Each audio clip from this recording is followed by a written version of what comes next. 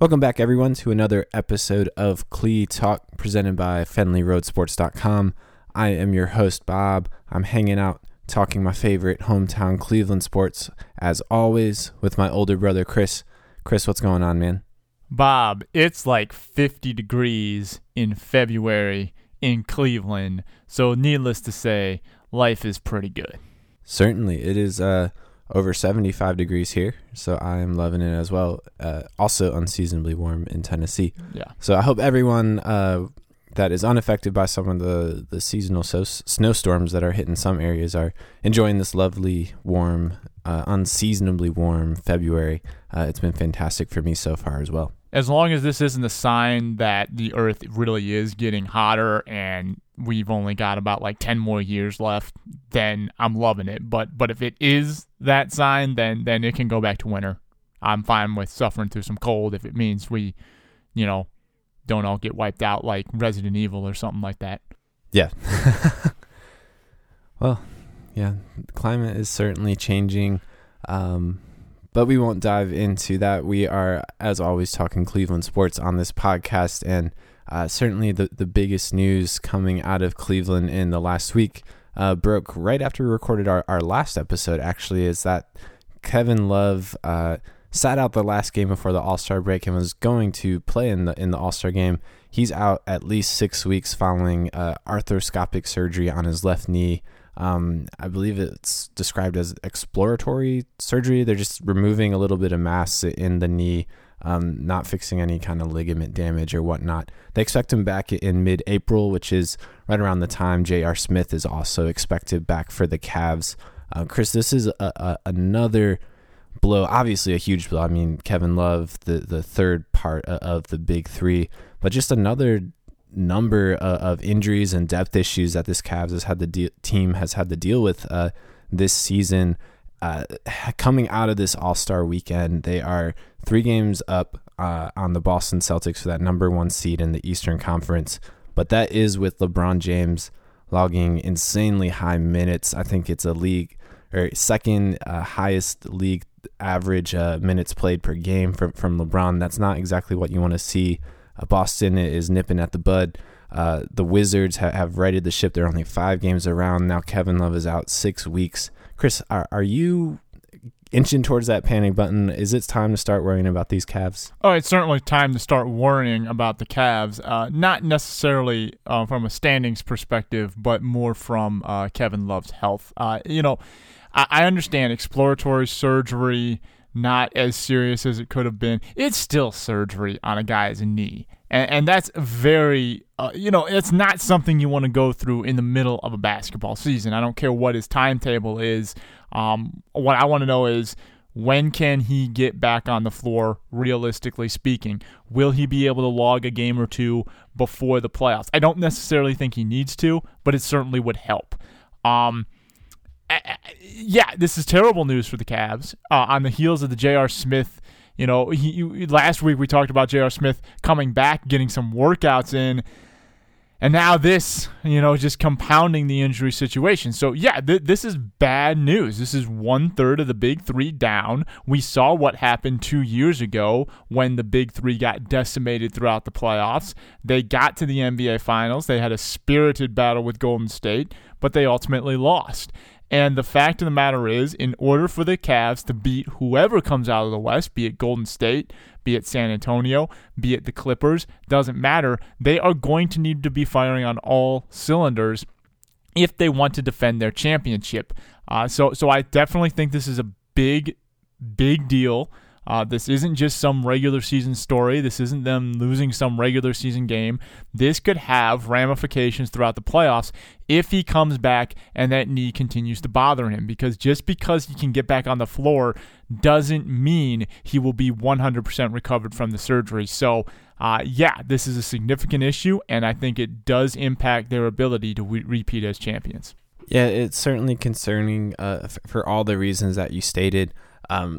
That being said, yeah, Kevin Love went down, Kyrie Irving got hurt, and then ultimately went down. The only time I'm pressing the panic button for the Cavs is if LeBron is hurt and misses time.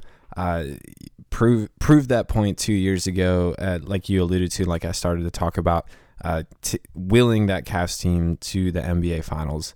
I don't think that, yes, they are going to lose more games now because Kevin Love is out of the lineup. There are just going to be times where Channing Frye won't be able to carry the load of the stretch forward that they're going to ask him to do.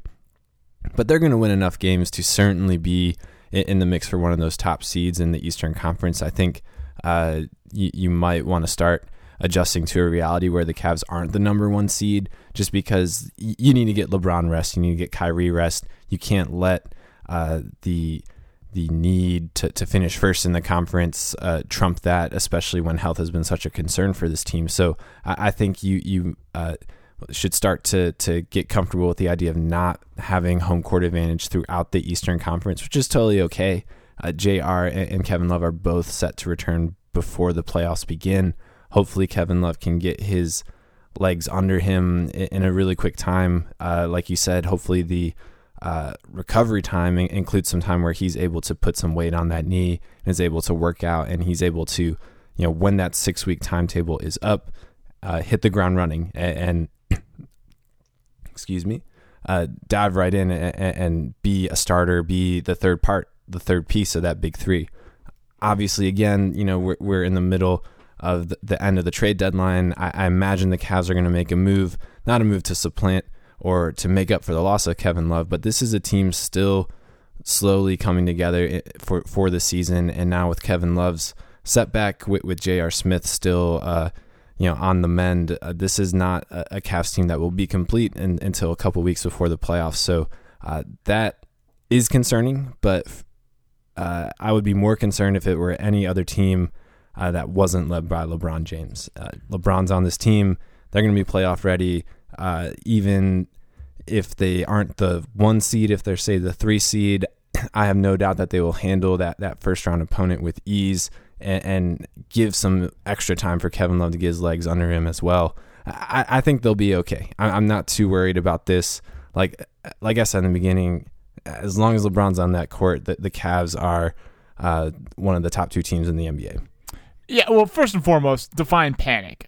To me, panic is their likelihood of repeating as NBA champions. Because the fact of the matter is, the Eastern Conference is garbage.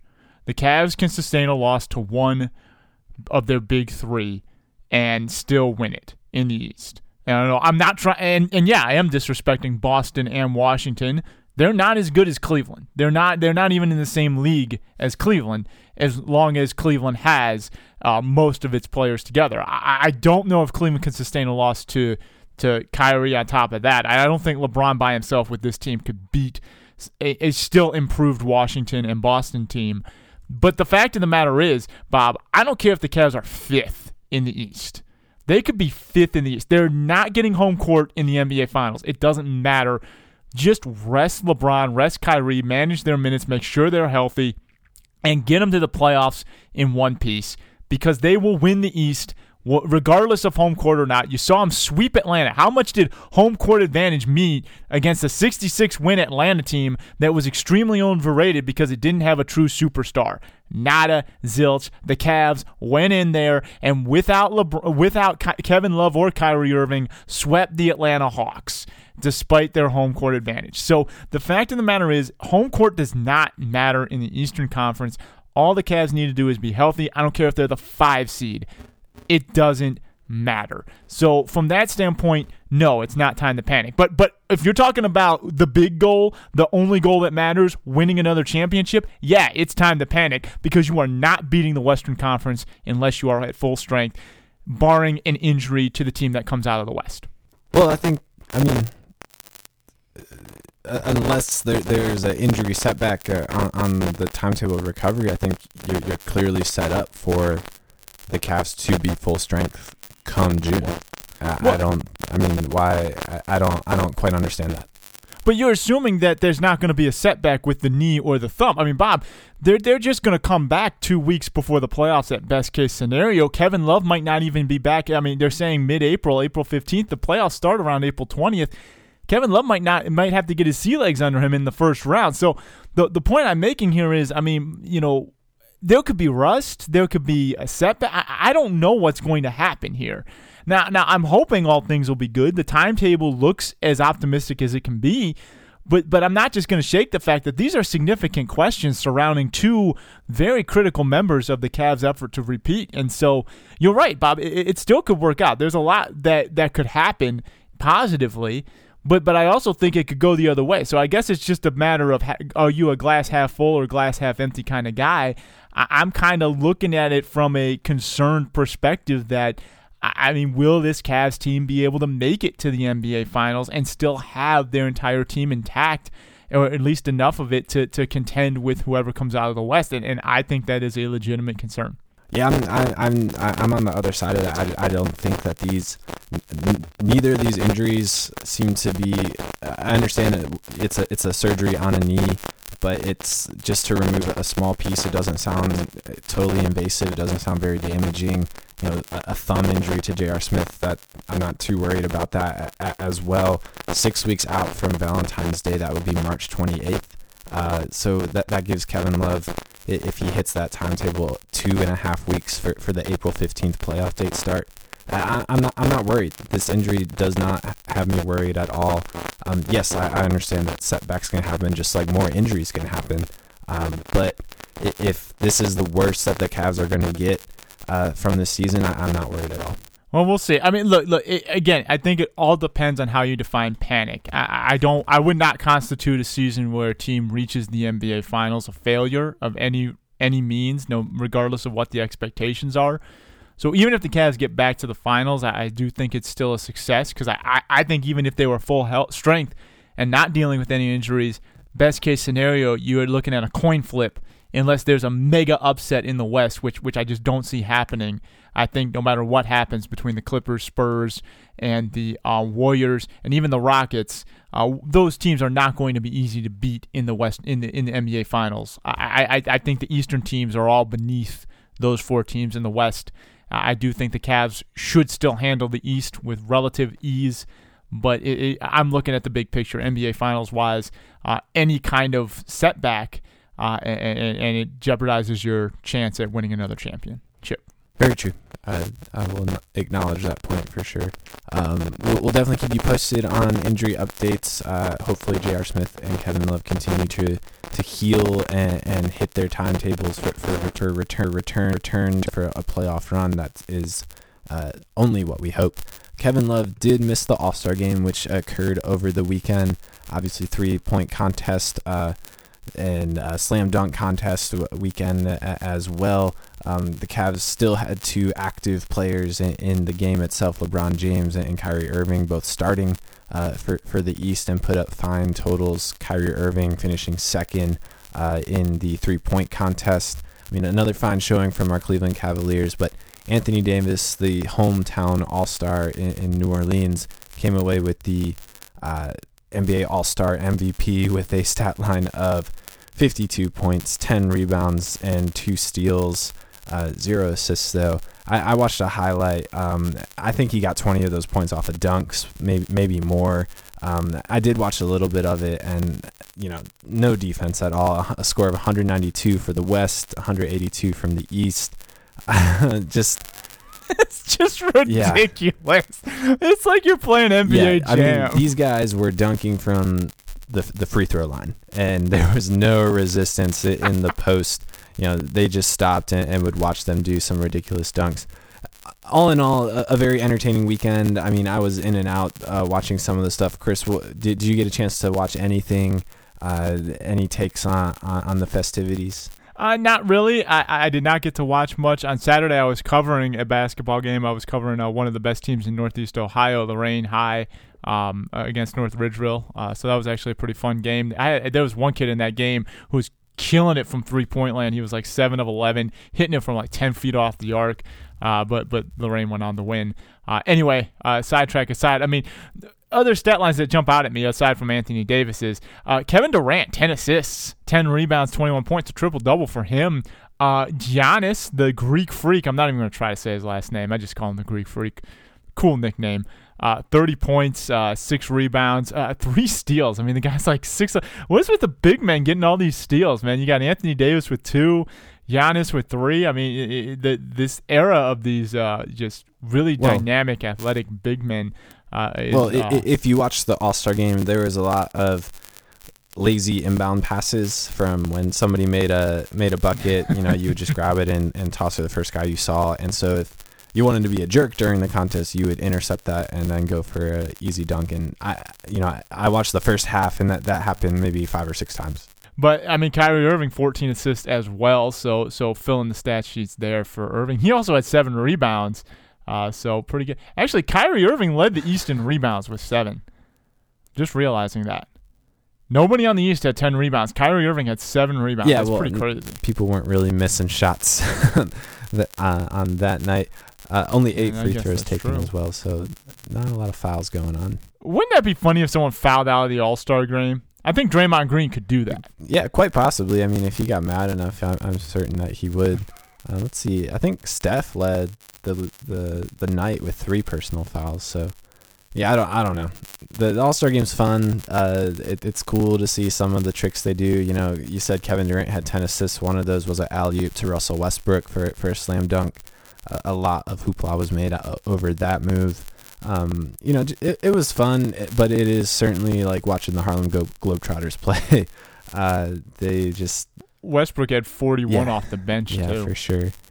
The slam dunk contest, I did watch that whole thing. Probably the lamest slam dunk contest I've seen that I can remember. All they want to do is jump over people, and it just I was not impressed by a single dunk that I saw that night. I am so done with the slam dunk contest. Just kill the thing, get rid of it. They won't, because people like it. What I'm sick of, and I didn't watch that at all, I'm sick of every dunk getting a 10.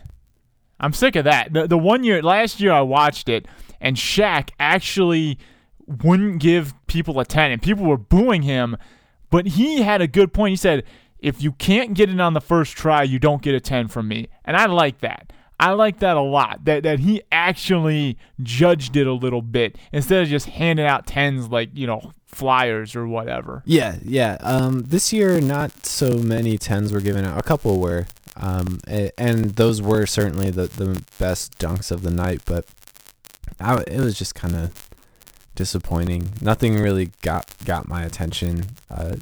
So I don't know. It's a fun All-Star weekend. I like baseball the best, but NBA puts on a good show with the dunk contest and the 3-point shootout. It's fun. I definitely like the 3-point shootout. I'm a little bummed I missed that because it came down to the wire. I mean, Kyrie Irving had to go to a shoot-off. He lost, but it was pretty cool. I'm just glad the Splash Brothers weren't involved in that final. That was pretty sweet. Right. Well, Steph didn't participate. It was just Clay. Still glad he wasn't involved.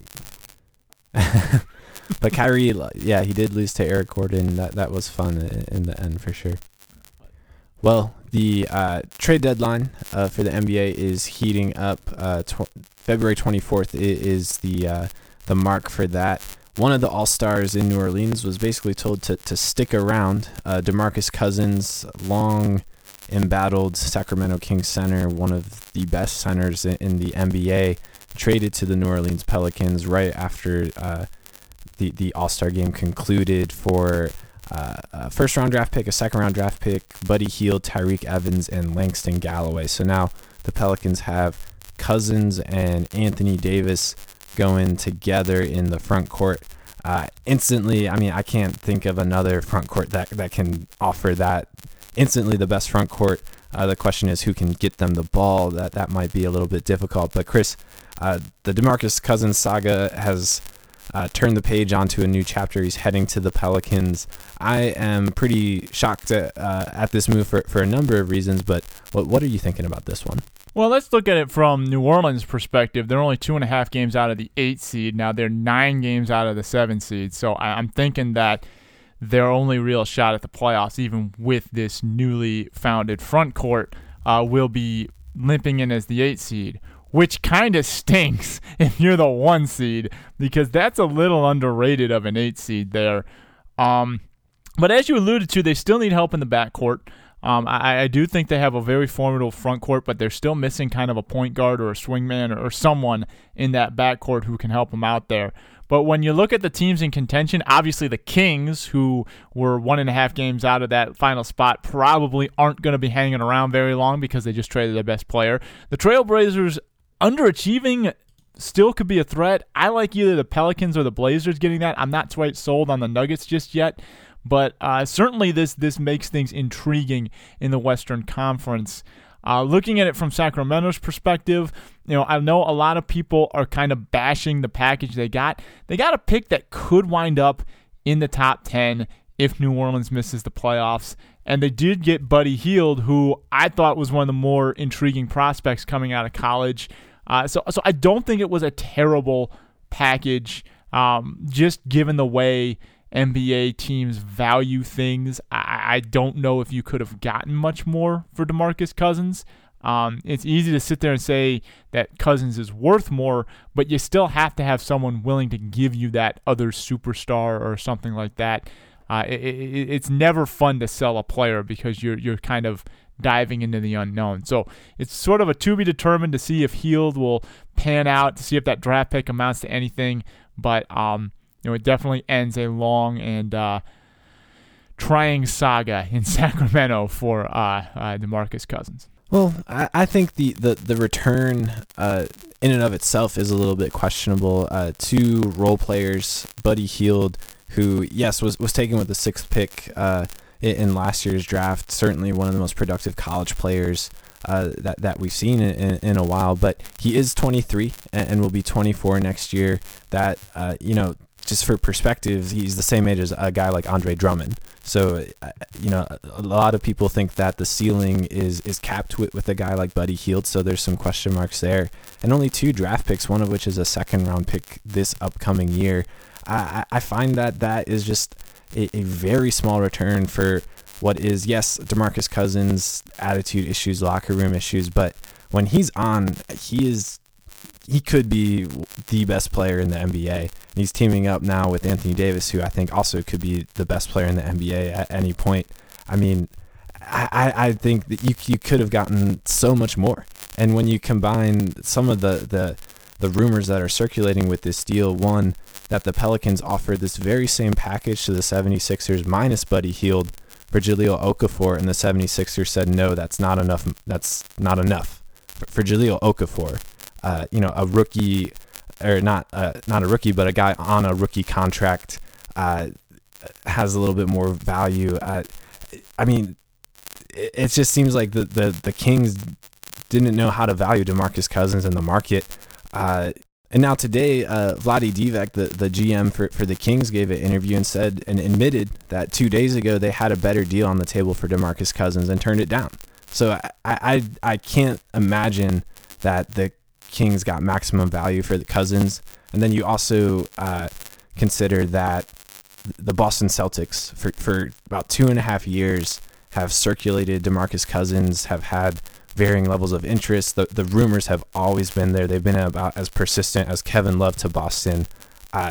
If this was the value to get DeMarcus Cousins and the Celtics didn't pull that trigger or were unaware, I mean, I can't imagine that the Celtics wouldn't be willing to offer a similar package. And they certainly have the abundance of intriguing role players and the abundance of stockpile draft picks to make that move happen. So I'm shocked that Cousins is in New Orleans. I think that's a really intriguing front court.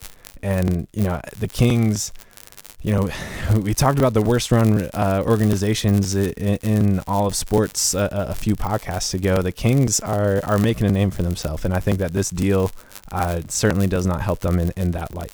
One thing that's been lost in this deal is that Tyreke Evans is going back to Sacramento. I think that's kind of funny. But okay, so if it's true that Divac had a better offer for Cousins on the table 2 days ago, then yeah, that's obviously not good at all. And that's straight from there were a lot of rumors from his mouth. Yeah, and I understand it. If he's admitting to that, then that's certainly not good. I mean, yeah, I'm you know what I'm saying. I don't know if that was from Boston or not. I have no idea what the team was. And yeah, I don't understand why if you get a package from New Orleans, maybe you say, hey, Boston, we got this. We're trading him. I mean, I feel like any time you're trying to trade someone, Boston should be on your speed dial just because of all the assets they have. I understand that. But at the same time, I mean, I don't necessarily – I get it. It could have been better. It may have been better, and especially if turned down a better offer, it, isn't good. But at the same time, I liked Buddy Hield in college, and I get it. He's an older prospect, but he's still only playing 1 year in the NBA. I'm going to give him some time to develop. And it's hard to truly evaluate a trade. I mean, if that pick that they got turns into someone really good, you could change the value. And on top of that, what if DeMarcus Cousins doesn't resign with New Orleans? What if he was going to leave Sacramento? What if they knew some things? I just think it's one of those trades where time will tell. I think all trades get kind of overrated or underrated the moment they happen. Who knows if he's going to work out in New Orleans? Who knows if he was going to stay in Sacramento? I just want to wait for things to kind of play out and see how the assets that Sacramento got develop and see what New Orleans does now that it has another superstar to pair with Anthony Davis. Yeah, I mean, you're totally right. They got a couple of draft picks. They got a rookie in Buddy Hield. Certainly, it can pan out, and they can turn out to have hosed the Kings if they hit on those draft picks and develop them right. But as the NBA shows, you need an abundance of those picks to potentially hit on somebody if you're not drafting in the top 5 or even the top 3 in some of those drafts. So I just think that the Kings could have gotten a much larger return to potentially get even a more return on their investment or a higher likelihood of landing the next star with more draft pick compensation or with a more blended combination of young talent, not just a couple.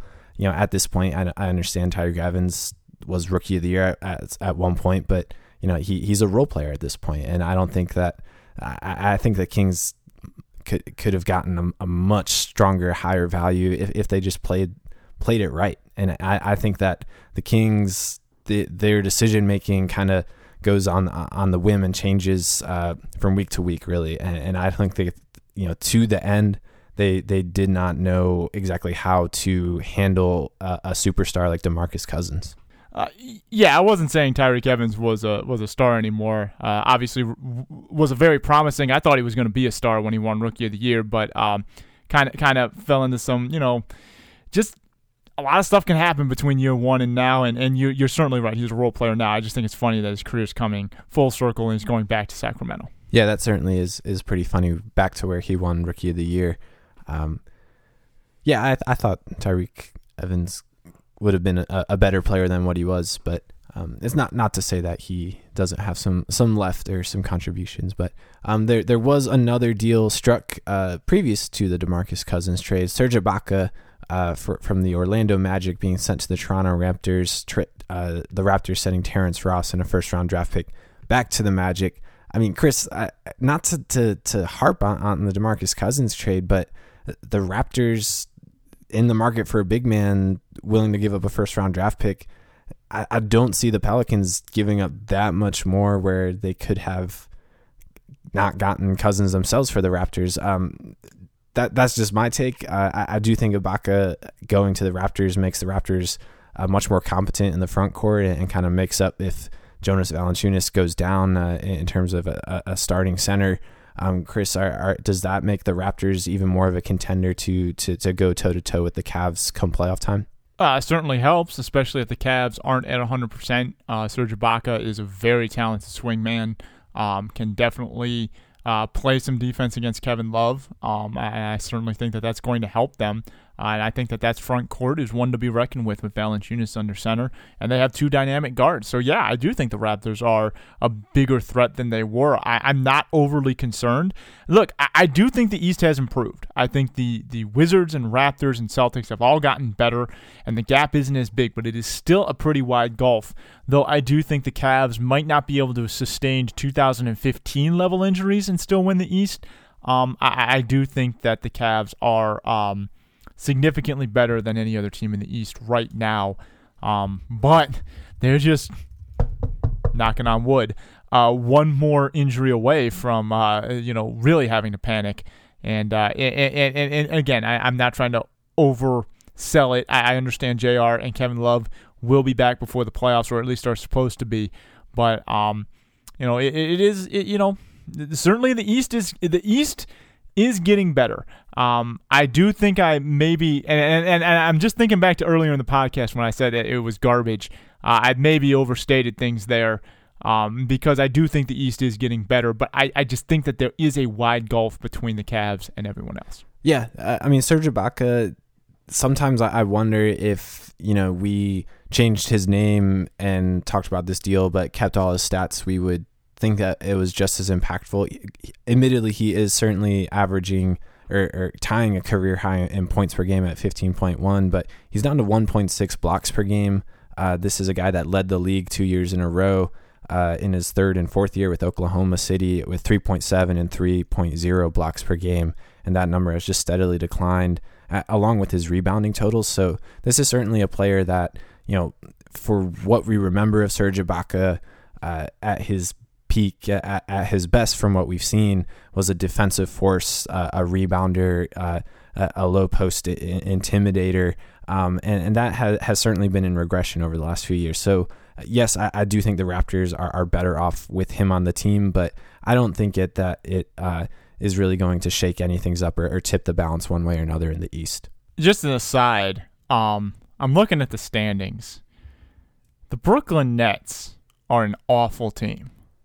And you want to know the thing is, they don't have their draft pick for the next 2 years. Now technically they have a draft pick this year, but there's no way Boston isn't going to pull that swap. They have the right to swap with Brooklyn this year.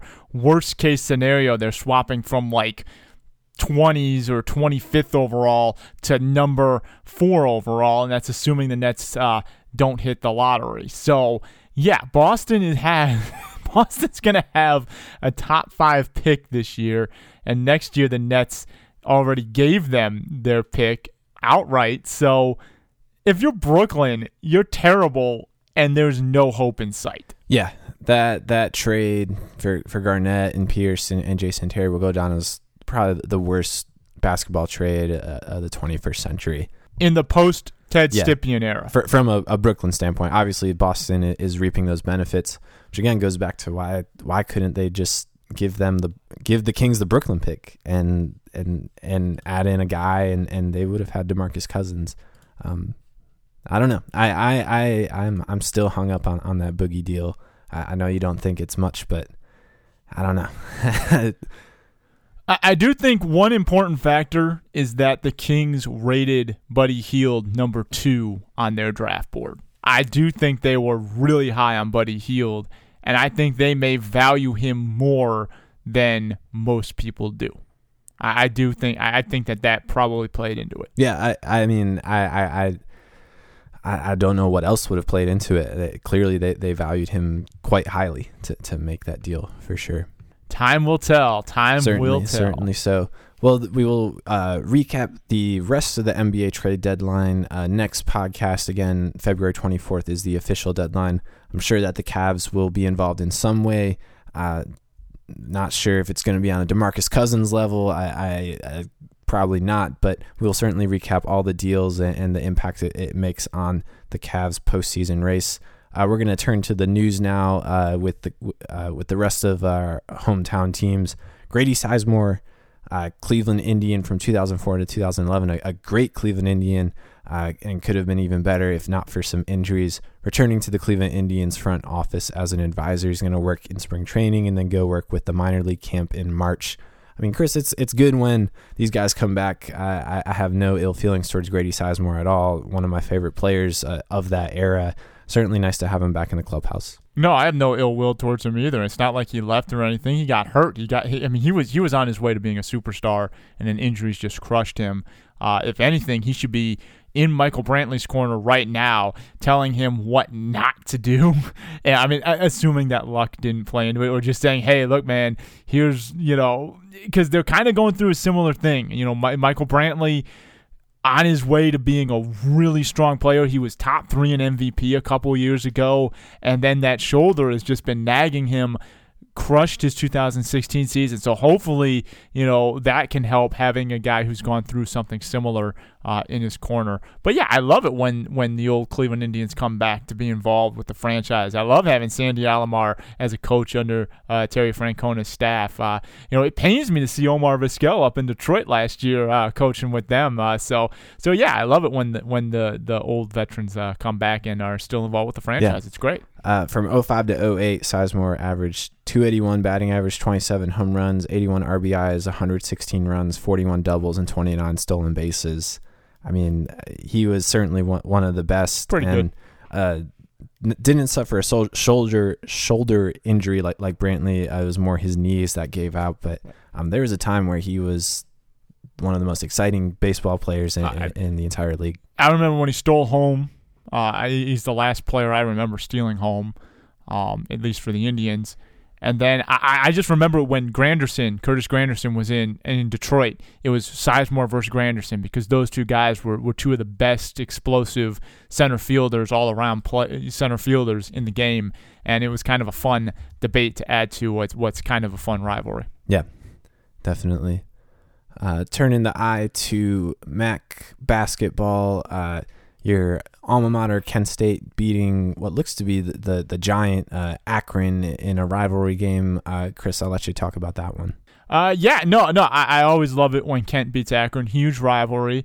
The Golden Flashes, though, 7-7 in the MAC, 15-12 overall. They're going to have to win the MAC tournament, and this loss by Akron all but ensures that the only way they're going to get in, even though they're 22-5, 12-2 in the MAC, is by winning that MAC tournament. So, I remember a couple weeks back we were talking, Bob, that they only had 3 losses. They were riding that long winning streak. They were undefeated in the MAC, and they were still only like a 13 seed. So, at that point, adding 2 losses doesn't help their case. I don't think they're going to get an at-large bid. So pretty much the MAC's going to be a one-bid team.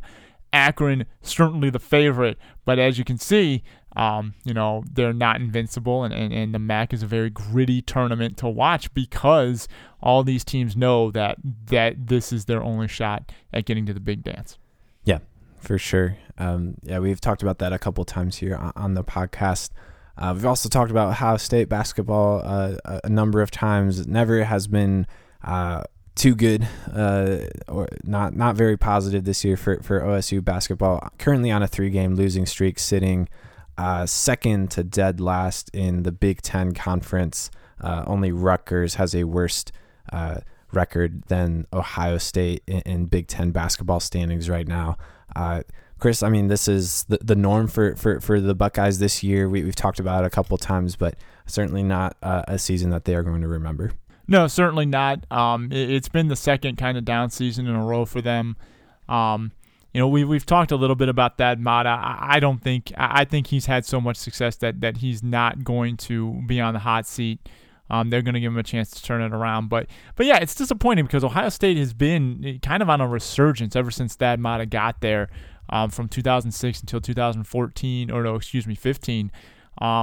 But the last couple of years, it's been tough, and they've definitely struggled. This year being easily his worst season. So yeah, I mean, but like I said, things happen, things go up and down. One guy told me, hey, remember Billy Donovan? After his back-to-back national championships, they struggled for a couple years, and then he was in the Elite Eight 2 or 3 years in a row, got him back. So these things happen. It's an ebb and flow. But yeah, it's always disappointing to see Ohio State struggle. Yeah, certainly. Well, March Madness is right around the corner. We're about 2 weeks away from conference tournaments, and then the big tournament happens right after that. So we'll definitely ramp up our coverage of that, and as the tournament gets closer, and keep you covered. Shout out to Worcester, baby. D3 tournaments start this weekend. The conference tournament, that is. They're the number 2 seed in their conference. Go Scots. There you go.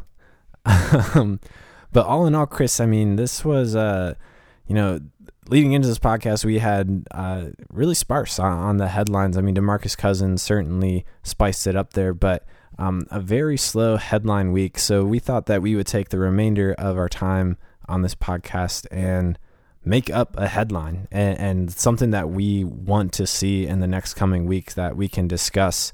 Hopefully good news for our hometown teams or whatnot. So Chris, what do you want to see in the world of sports coming out? What's your headline? My headline's kind of silly. NBA announces changes to All-Star rules. It's ridiculous that a coach can't coach the team 2 years in a row. Tyronn Lue, man, he got robbed. He was the best coach in the Eastern Conference. He should be coaching the All-Star game. Look, Brad Stevens, whatever your opinions on him, that's fine. But he had the number 2 record. The coach with the best record should get to coach. What? We're going to say, LeBron James can't play in the All-Star game 2 years in a row, even though he's the best player in the NBA. We got to give someone else who's not as good a chance? No. Number 1 record, number 1 coach, send the best to the All-Star game. It's garbage. Tyronn Lue should have been there. I'm not happy about it. Yeah, that's just an odd rule. I didn't realize that was in place until I saw Brad Stevens be introduced on Sunday. Yeah, kind of strange. I would certainly like to see Tyronn Lue coach multiple All-Star games. I think that's his right and his deserved. Certainly. So that's my headline. NBA should change that rule.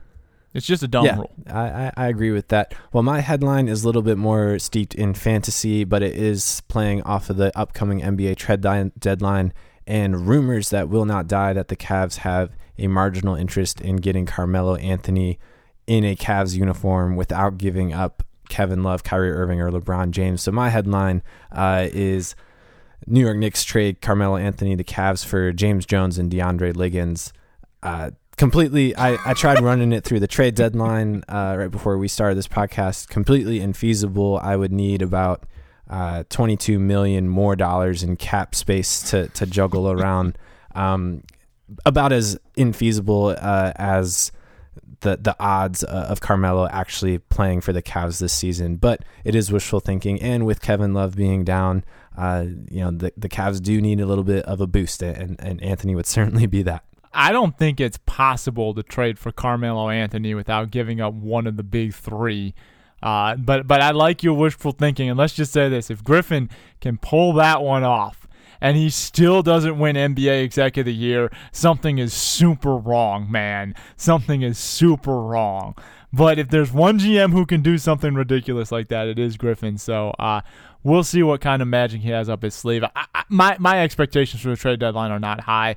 I think at best they are able to swing, for a swingman, depth guys off the bench. But I honestly think they're just going to wait for the dust to clear and take advantage of the buyout. I think that's why they're keeping some of these roster spots open as long as they have, is to take advantage of the buyout phase afterwards and maybe get some guys who fall through the cracks. Yeah, the only exception, and I'm not either for or against this unless I know what they get in return, is Iman Shumpert is entering the prime of his career, is playing the best basketball of his life, and does have a quite an affordable contract that would help mitigate some of the cap space, because he's getting paid $9 million, which in the bloated cap isn't a whole lot, but for the Cavs it allows some flexibility to take on more assets. I'm hesitant to do it, but with Kyle Korver and J.R. Smith on the roster, if they can turn Iman Shumpert into 2 contributing role players or package him into something else, that would be intriguing. But short of that, I agree with you. I think that they are going to be buyout players and not make too much noise in the trade deadline. Hey, if you throw Shump into your trade, you're still like $13 million away. I tried, it didn't work. Oh man, Bob. Well, like I said, that would be the mother of all trades if that happened. But I think you're wishing for the stars there a little bit. Oh, for sure. It is completely fantasy, but a guy can dream, and there are still 4 days for Griff to figure out how to make that work. Hey, man, dream big. That's what they say. But, all righty, man. We didn't have too much in this podcast just because it was kind of a light news week, but we still got a lot of good material in there. We're trying not to oversell the panic on the Cavs, and I know that coming from me, the guy who's driving the panic train. But it's certainly concerning that 2 of their big guys are injured. But we will find out what happens at the trade deadline, if the Cavs can improve themselves, and, of course, the NFL Combine, huge day coming up for the Browns. This is like their Super Bowl where they see what players what the best players are, and then they proceed not to draft them. But We'll talk about all of that next week on another episode of Clee Talk. Come back to FenleyRoadSports.com. You can catch up on our old episodes. Please subscribe to our podcast via iTunes. Just search Fenley Road Sports and click Clee Talk, or you can click the iTunes icon in the corner of our website and go there directly to our Clee Talk page on iTunes because we're making it easier for you. You can also search Fenley Road Sports on Twitter and Instagram. Follow us there for updates. We thank you for your support. Hope you come back next week. And until then, go Cavs. Get that Bob fantasy deal done. That would be awesome. But if not, just improve the team. Definitely. Go Cavs. I'll talk to you soon, Chris. All right, man. See you later, Bob.